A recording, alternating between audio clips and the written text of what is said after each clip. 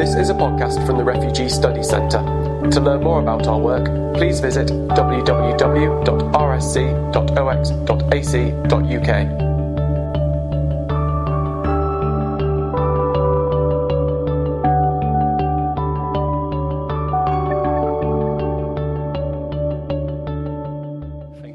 Alex. I mean, from an introduction like that, I can really only disappoint. But I do want to thank, first of all, Catherine for inviting me and Alex for hosting me. It's a great pleasure being back here. And, Matt is one of my old teachers. He was the one telling me at the time of doing my MSc, I really thought, I'd have to go and actually save the world. And I was strolling together with Matt. I think we were grabbing a coffee in Little Clarendon Street. He's saying, Thomas, people like you and me, we belong behind a desk. So you had it your way. I became an academic. I did a PhD, and now I'm stuck behind my desk. But it doesn't mean that you all have to be. And honestly, I think also in that sense, of course, but my year at the RSC was probably one of the most formative. But I said, back to my talk, I've chosen a topic today, which will give me a chance to bring a little bit of both sides to the equation, as Alex was mentioning. But it is kind of coming very much from international law, so I apologise in advance and I was not quite knowing exactly how many lawyers would be here vis-a-vis others. So. But, as we all know, wealthier states have a near obsession with border control, spending billions of dollars every year in the hope of securing their external frontiers. The objective, of course, is not to prevent the entry of all. States at the same time compete to attract those that they think can contribute in the form of tourism, trade, or the provision of labour. But the uninvited, including most unskilled and humanitarian migrants, are not welcome. And in truth, of course, there's no clear and easy formula by which to realise this policy outcome. The financial stakes involved have produced a never-ending race between border authorities and migrant smugglers, ever more inventive. And for each loophole that seems to be closed by officials, two new modes of irregular entry seems to emerge. And there's moreover a real difficulty in separating out those who fall into the favoured and disfavoured categories. Perhaps most significantly, migration control is hampered by the fact that states have agreed by law to invite some of those, or to protect or grant access to some of those uninvited. Refugees and some others hold a trump card on migration control. They are entitled to arrive without permission and to be protected for the duration of risk. This duty to protect refugees poses a particular challenge to border control, in that refugee status does not follow from formalities, but from the fact of a relevant risk of persecution. Second, core duties owed to refugees, including to respect the norm of non-refoulement, arise even before any formal asylum procedure is engaged. Third and finally, the principle of non-refoulement is a robust obligation, meaning that it prohibits return in any manner whatsoever of any person who claim asylum or can be seen to be a refugee, unless that person is fairly determined not in fact to meet the refugee definition. As such, refugee law requires border officials immediately to carve out the refugee category as an exception to any generalised policy of exclusion. The central answer of developed states to this dilemma is the politics of non-entrée. Over the last 3 decades, the governments of industrialised countries have instituted a series of policies that seek to keep most refugees from accessing their territory. The supposed beauty of non-entrée policies is that they seem to insulate developed countries from the duty of non-refoulement, even as it leaves the duty itself intact. It allows the wealthier states to insist upon the importance of refugee protection as a matter of international legal obligation, knowing full well that they themselves would largely be spared its burdens. The continued attachment of the developed world to refugee law can thus be seen for what it really is: a pattern of minimalist engagement intended primarily to ensure that the less developed world does not result from its present inordinate burdens and responsibilities under the global refugee protection regime. In truth, the stance of the developed world is obviously duplicitous. Duty to protect refugees, if in fact a general international legal obligation, should be implemented in good faith by all. It is one thing to acknowledge that accidents of geography mean that the less developed world is likely to continue to receive the majority of the world's refugees. It is another thing entirely, actively to exacerbate that maldistribution of responsibility. International law, however, can play, and have in some instances already played, a critical role in engendering a more forthright conversation among states about the means by which the burdens and responsibilities of refugee protection should be shared out. And in my talk today, which is based on both my own previous work and some work in progress with another refugee lawyer, namely James Hathaway, I'll attempt to do three things. First, I want to make an empirical claim that we are seeing the emergence of a new generation of non-entrée policies. Policies largely based on international cooperation that threaten to further undermine international refugee protection.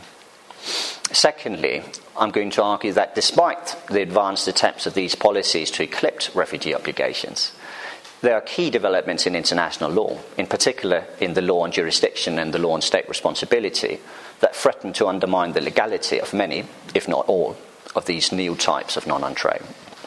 And third and last, I think it's important to realise that the politics and law of non-entrée work against each other. The more preferred non-entrée policies seem to be those that grant the sponsoring state some degree of direct authority over how control is enforced. Yet, as international law has developed, these measures are exactly the ones that entail the highest likelihood of triggering refugees and human rights obligations. As a result, states are likely to face a trade-off, or what you could say is a catch-22 situation, which may hopefully force a more honest conversation about these policies and their effect for refugees at large. So to start with, I wanted to sort of review the history of non-entrée. Efforts to prevent refugees from arriving or accessing asylum procedures are of course nothing new. As early as the 18th century, countries such as Denmark have fined shipmasters for bringing in unwanted migrants, at the time mainly Jews. The modern incarnations, however, have emerged from the 1980s. They include procedural mechanisms such as safe third country clauses, safe country of origin clauses, something that in Europe was renowned as the Danish clause. Again, you see that Denmark sets a rather horrible precedent. And they include, secondly, the kind of visa and carrier controls that have been imposed to prevent refugees from lawfully reaching state territory by air. Third, we've seen that airports, harbours, and indeed entire coastlines and islands have been declared to be non-territory for the purposes of protection responsibilities. And fourth and finally, states have resorted to maritime interceptions on the high seas in an effort to take action in places thought not to attract legal liability. However, over the past 2 decades, both the effectiveness and legality of at least some of the traditional non-entrée practices have been increasingly challenged. If we look at something like the combination of visa controls and carrier sanctions, these obviously remain common. Yet this approach may now be less capable of deterring refugees than was once the case. As we see, so-called human smugglers respond by developing increasingly sophisticated technology and by bribing immigration officials. To some extent, the same could be said for high seas interception. We've seen a quite clear path, at least in the European context, that for every time new operations are installed, routes tend to shift and develop in other places. Equally, however, both maritime interception and other classic non-entrée measures have been met with legal challenges. We've seen that designation of airports and extension of coastal zones. So in Europe, we've got cases like Amour versus France, clearly saying that an international airport, or the international zone of an international airport, despite its name, is every bit as much national territory as the rest of the country. Similarly, the Australian High Court struck down the Australian government's claim that they could excise and prevent access to courts and procedural rights relating to refugee status determination in part of the excised territory of the coastlines and Northern Islands. In the case of high seas, domestic courts, most notably the US Supreme Court, has originally upheld some of these policies. I'm thinking about the infamous Sailor decision. But this is a ruling that has since been broadly rejected, and a string of cases have emerged in their stead to support that states do in fact retain core obligations as part of high seas operations. Most important and probably most recent of these is the Hersey case, which related directly to Italy's deal with Libya to stop and return all migrants before arriving to Italy. And Hersey also shot down another widely used strategy, which we could call regime shopping, namely that reference to another legal obligation in another legal regime, in this case law of the sea and the related rules relating to search and rescue, could be used as pretext for abandoning obligations under international human rights law. So at this stage we could sort of say problem solved.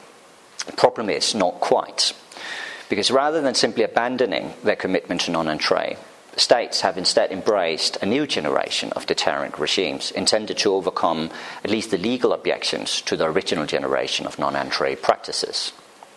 Much, if not most, of the work of deterrence today is now designed in a way that takes place under the jurisdiction of poorer states of origin and transit, which for economic, political or other reasons are often willing to serve as the gatekeepers to the developed world.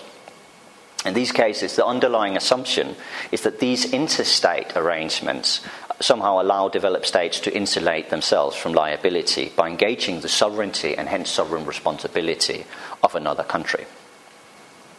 So this new generation of non-entrée policies that depend on the integration of migration control into the mainstream of foreign policy, I think this is an important point that really speaks across disciplines as well. You could see this emerge in the late 90s onwards. In the United States with the Merida Initiative and Operation Global Reach in 1997, reaching out to Mexico and a number of other Central American countries. In Australia, obviously with the Pacific Solution from 2001, today reinvigorated and constantly taking new shapes. And in the European context with the introduction of the external dimension to EU's asylum and immigration policies in the Tampere programme in 1999, something that's only expanded in subsequent political programmes. And the diversity of the new approaches of cooperation-based non-entrée is astonishing, ranging from simple diplomatic agreements to full-scale joint operations to effect migration control. If we want to sort of try and organise this, taking into account the extent of the sponsoring state involvement, I think it's possible to identify 7 distinct typologies. The first on your left is something like diplomatic cooperation. This is an area where the EU is particularly engaged due to its big negotiation power in the area of development aid and in regard to accession countries. Secondly, you've got situations where, and I should underline that these are not mutually exclusive, you've got situations where the sponsoring states provides direct financial incentives. Thus, under the US Merida Initiative, more than $1.4 billion have been allocated to improve border security in Mexico and Central America.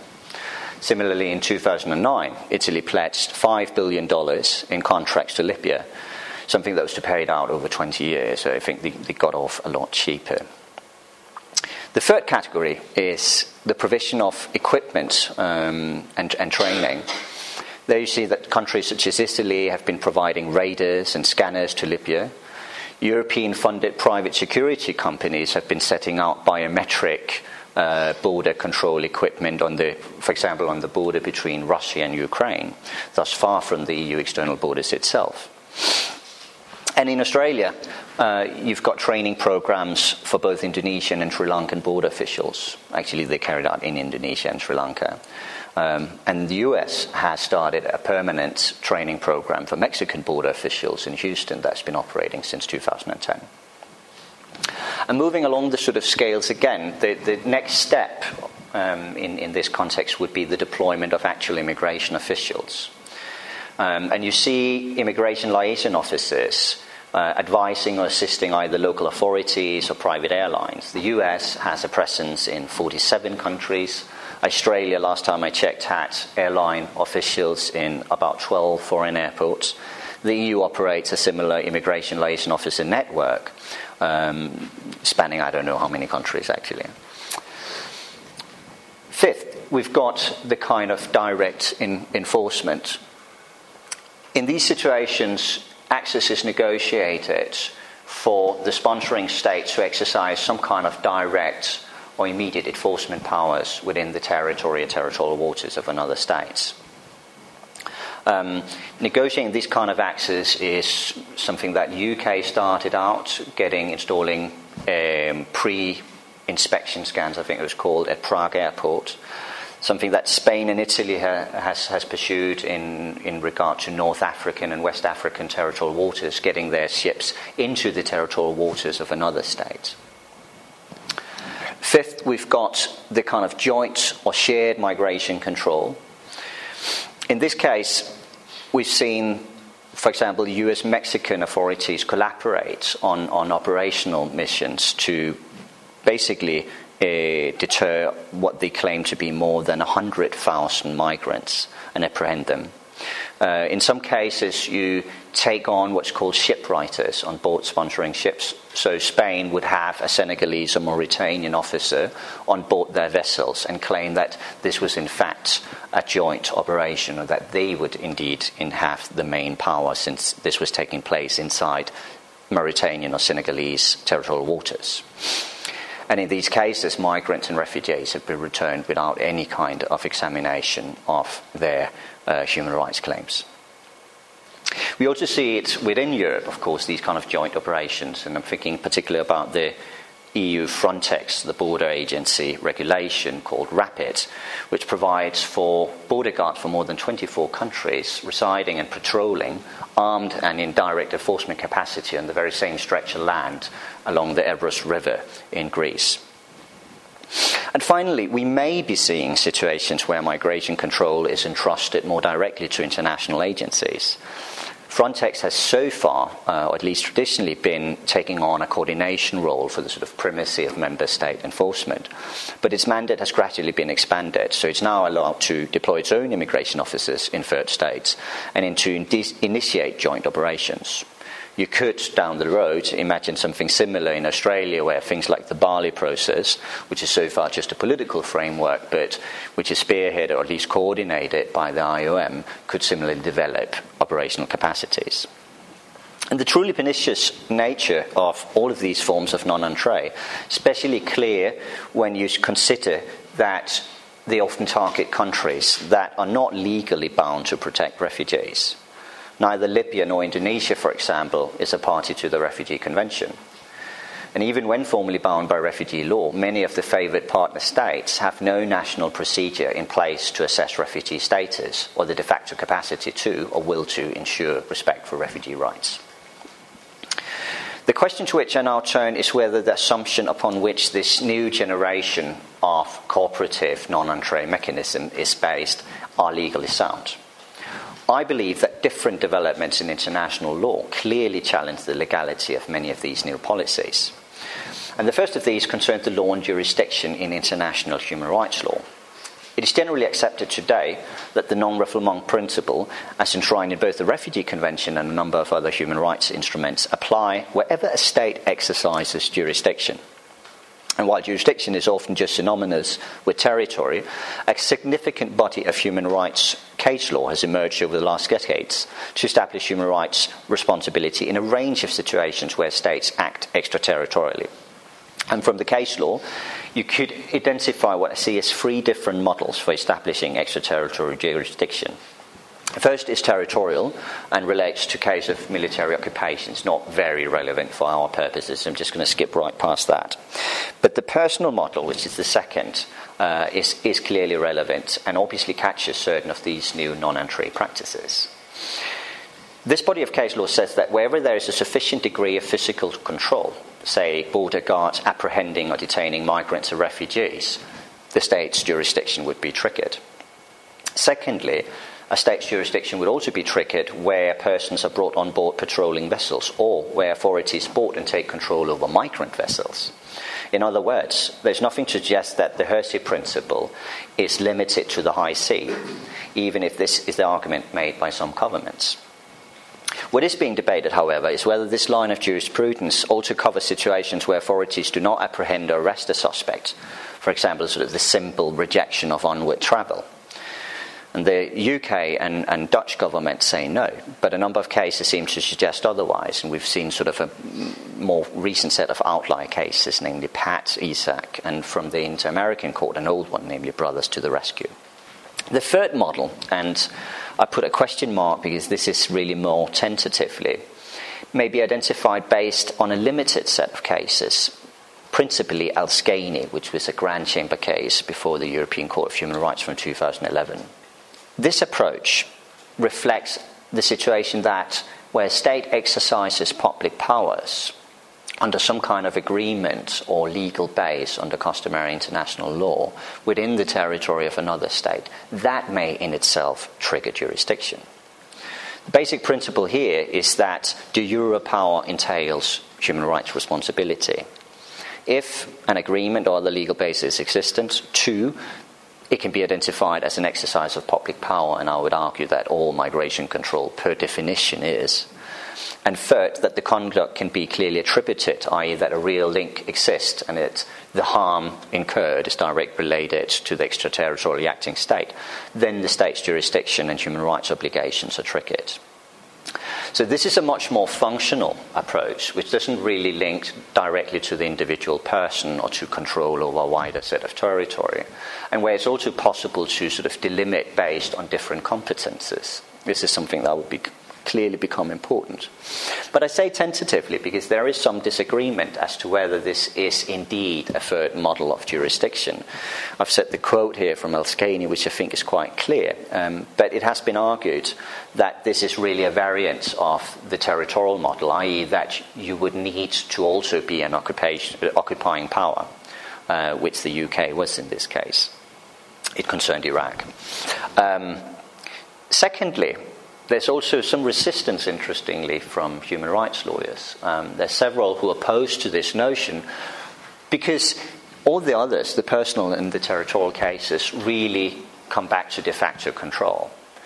And there is a certain concern that if you would kind of recognize that human rights obligation hinge on some kind of formal recognition or pre-existing agreement to exercise such powers under international law, you would have an argument for limiting obligations rather to expand them. I think personally that this is a problem. I mean, this is not a solid or sound mean of reasoning.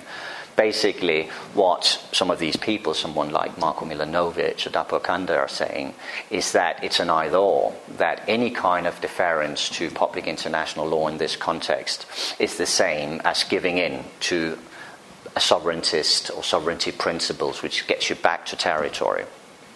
I think what the court said in Alskany is quite the opposite, that there is an additional mode of or avenue to establish jurisdiction that doesn't hinge on the first two. But this will all be tested soon. There's a pending case, a Dutch case, before the European Court, and there will be a Grand Chamber decision on it very, very soon. The oral hearings have already been set. And this is set to basically test this premise.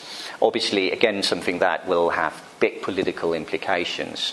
The European Court is under substantial political pressure at the moment, and whether they have the guts to uphold their line of jurisprudence. And the entire line of jurisprudence on extraterritorial jurisdiction has been subject to a lot of criticism, both from academic and political sides. It's going to be very interesting. But I do think it sets itself out there. I also do think it's very, very consonant with the kind of thinking that we see under general international law. It's not like the two previous ones are sort of that different from the way that a public international lawyer would think about enforcement jurisdiction, namely that international law recognizes that you get sovereign title if you are an effective occupying power. This is indeed the definition of sovereignty under international law. And the second one, namely that if you have flag state jurisdiction over a maritime vessel or military base or an embassy, certain responsibilities would follow from that, and you would have enforcement jurisdictions in that sense as well. Now,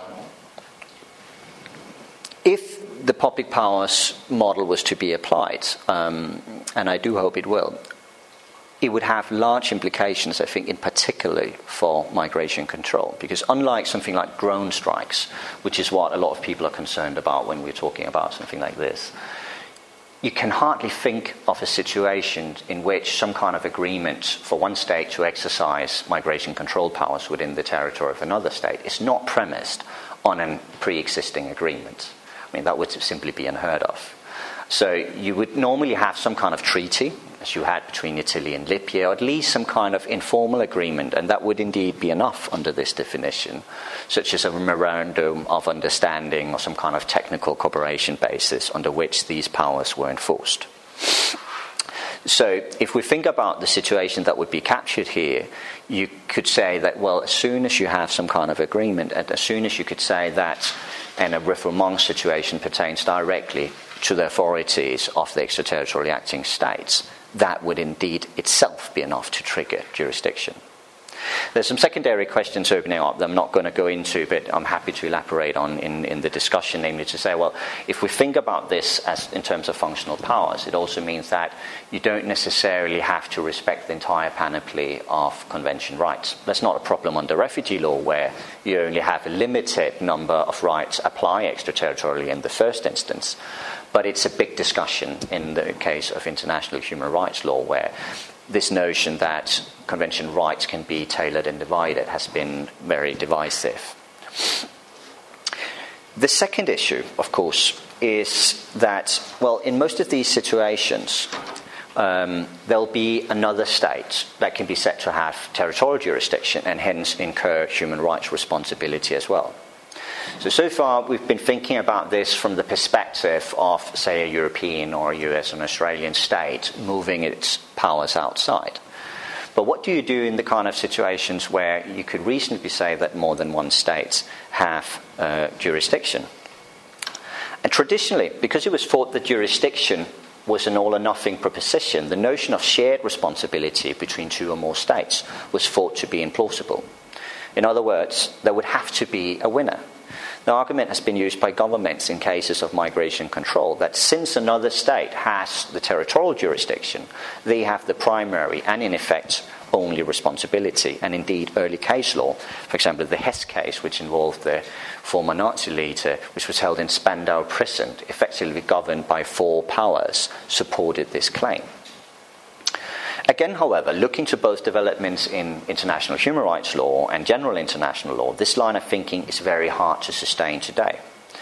Our world today is rife with examples where more than one state shares or have overlapping jurisdiction. Just think about the situation under the law of the sea or something like the EU, where there's a functional division of competences between states and indeed, in this case, an international organization.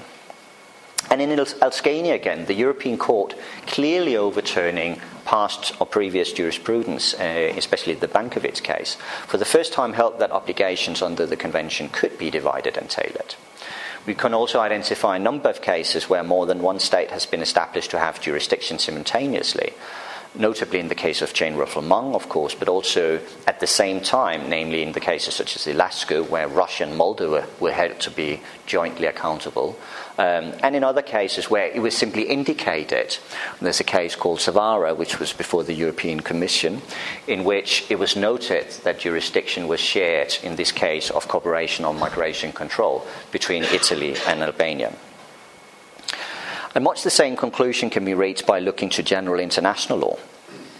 The principle of joint and shared responsibility means that where two or more states are responsible for the same international wrongful acts, the responsibility of each state is determined individually on the basis of its own conduct and international obligations. And attempts to sort of move out of this line of regions or to avoid incurring obligations by referring to other states' presence have been firmly rejected, most notably in the Nauru case, incidentally, since it was also used as part of the Pacific solution, where Australia did not get away with making this argument before the International Court of Justice. Third and finally, we may consider the situation where involvement of the sponsoring state falls short of establishing jurisdiction. So even under this expanded notion of, or notions of jurisdiction, or even under the acceptance that more than one state can be jointly liable, there can be situations where the kind of involvement under this seven-type typology is simply not enough to trigger the sponsoring state's direct obligations. I'm thinking about cases where, say, a sponsoring state may only provide financial or material support, such as border control equipment or training, i.e. don't ever actually have a physical presence within the territory. Such cases, even within the most sort of expanded notion of jurisdiction, it's going to be very, very hard to make a claim for direct responsibility of the sponsoring state. So, does this mean that because there's no jurisdiction, there can be no responsibility? And again, the answer is no. Recourse may be had to general international law, and indeed the notion of complicity. The law on state responsibility provides that states may be held independently responsible when they support or act in complicity with another state violating international law. This is most clearly set out in the International Law Commission's Articles on State Responsibility, Article 16, which you can read. This is not a binding document, but it does purport to set out a principle of customary international law. And specifically, Article 16 has been referred to by the International Court of Justice as sustaining a principle of customary international law. If you go by this formulation, however, the bar is set rather high. And some have indeed criticized this formulation for setting the bar way too high for when you trigger complicity of one state for aiding or assisting another. So it requires not only that the state provides some kind of material aid or assistance in committing, e.g., refoulement, it also requires that the sponsoring state does so knowingly and that both states remain under the same international obligation. So the potential for slippage here is quite obvious. States may refuse that they have knowledge of specific incidents concerning refoulement or that there were refugees among those rejected. Or cooperation may exactly be sought out with states not bound by the Refugee Convention. It has been the case because indeed under this definition those states have to be under the same obligation under international law. It's not enough that only the sponsoring state abides by, say, the non-refoulement principle. Yet, perhaps due to domestic political concerns, so far governments engaging in these kind of schemes have been surprisingly open about their intentions and outright and forthrightly argue that this is intended to curb refugees arriving. Similarly, to the extent that the non-refoulement principle is accepted as customary international law, there's really no escape by picking out non-signatory countries. And even if it isn't, you could probably craft an argument that any kind of non-refoulement obligations would constitute an obligations in pari materia, i.e. a similar basis for responsibility. But it should be noted, however, that the concept or principle of complicity has yet to be adopted in human rights case law. Attention to this area and this whole notion of shared responsibility and complicity has, however, been growing very quickly in the recent years, and I would expect that it could soon find its way into human rights jurisprudence, not just in the context of non-entrée, but in the context of any kind of situation involving interstate cooperation. So, to conclude, what we see is that states willing to engage in this sort of creative legal thinking have been able, by and large, to block refugees by designing policies to shift or circumvent legal obligations otherwise owed. And along with other issues where states similarly engage in these kind of offshore outsourcing processes, the current globalization of non-entrée policies in that sense constitute a kind of unforeseen dark side to the otherwise sort of very liberal and bright notion of international law of cooperation that someone like Wolfgang Friedman has been purported, in which states seem to pitch treaty law against each other in order to maximize and recoup political power. Yet, if non-entrée has been evolving, so has international law. Human rights law may have been slow in responding to some of these new political practices, but it is clearly getting there, as the case law and jurisdiction shows. In the end, then, the new generation of non-entrée mechanisms may thus face much the same fate as its predecessor. At least once present developments on both shared jurisdiction and complicity are firmly established, states will be legally barred from effectuating the deterrent of refugees by means most of these kinds of international cooperation.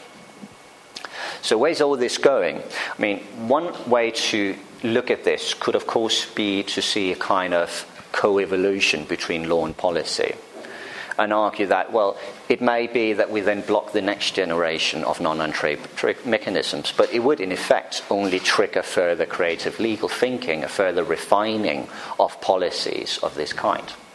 One avenue to pursue even further, and it is indeed rife today, would be privatization, for example. Or you could simply, if we go back, I don't know if you can do that, go back here, sort of try and stay down on these earlier steps of the equation, or sort of the kind of direct enforcement degree in the kind of non-entrée topologies here. If we accept that jurisdiction might get to capture most of these cases, and indeed complicity eventually get us to at least take on some of the other ones, we could imagine states trying to retrieve themselves down here. There are several reasons you could imagine, however, that this somehow sort of game of cat and mouse is, however, not necessarily going to play out this way. The first one is simply practical. The transit or state of origins are becoming much better at playing this game. There's some evidence to suggest that the price is going up in terms of what you have to pay to get these kind of deals, and that especially more sort of affluent countries like Turkey or indeed Libya, at least under Gaddafi, was very, very good at playing the game and constantly demanding new concessions, either monetary, fiscal, or in terms of development, labour migration quotas, etc. Also, there's a certain mimicry effect here. So once you engage in these kind of policies, that especially the transit states will typically be forced to replicate the very same policies and often seek the assistance of the sponsoring state in trying to negotiate. And so a country like Morocco will try and get EU's help to negotiate its own agreements with its southern neighbours to insulate it further. And there's obviously a kind of limit to how far this can proceed, at least until then, where we don't have refugees but only IDPs left. Thirdly, however, and this is sort of where, again, the law and politics of non-entrée comes together, there might be a trade-off here. What we can see is that there typically is a trajectory from the left to the right. And the few interviews I've been doing with officials seem to suggest that states are very keen, or governments are very keen, not to lose the efficiency of direct control. By moving towards the right of this spectrum, you're trying to gain a more direct control rather than outsourcing migration completely to third state authorities. And since this is a politically sensitive issue, there's going to be a natural move towards that end of the spectrum. However, as the legal analysis shows, it is exactly once you move into the kind of direct enforcement presence, joint operations, or at least get some kind of presence on the ground of a third state, that you are more likely to be captured by existing jurisprudence on extraterritorial jurisdiction. And indeed, the complicity example would kind of make that move continue towards this end of the spectrum. So what you see here is two opposing trends, and potentially a catch-22 situation where states are forced to choose between the kind of efficiency ambition, which drives the emergence and continuing development of non-entrée policies in the first place, and their ability to avoid legal obligations. Probably not a perfect relationship, but an interesting thing to speculate about. And the wonder, of course, is whether or not the combination of practical concerns, fiscal concerns, the sort of fundamental issues here, and indeed the gameplay of law and politics, can somehow provide a hope that the convergence of law and politics in the area can help stop this onwards development and hopefully force a more honest discussion about the distribution of refugee responsibilities. Thank you very much.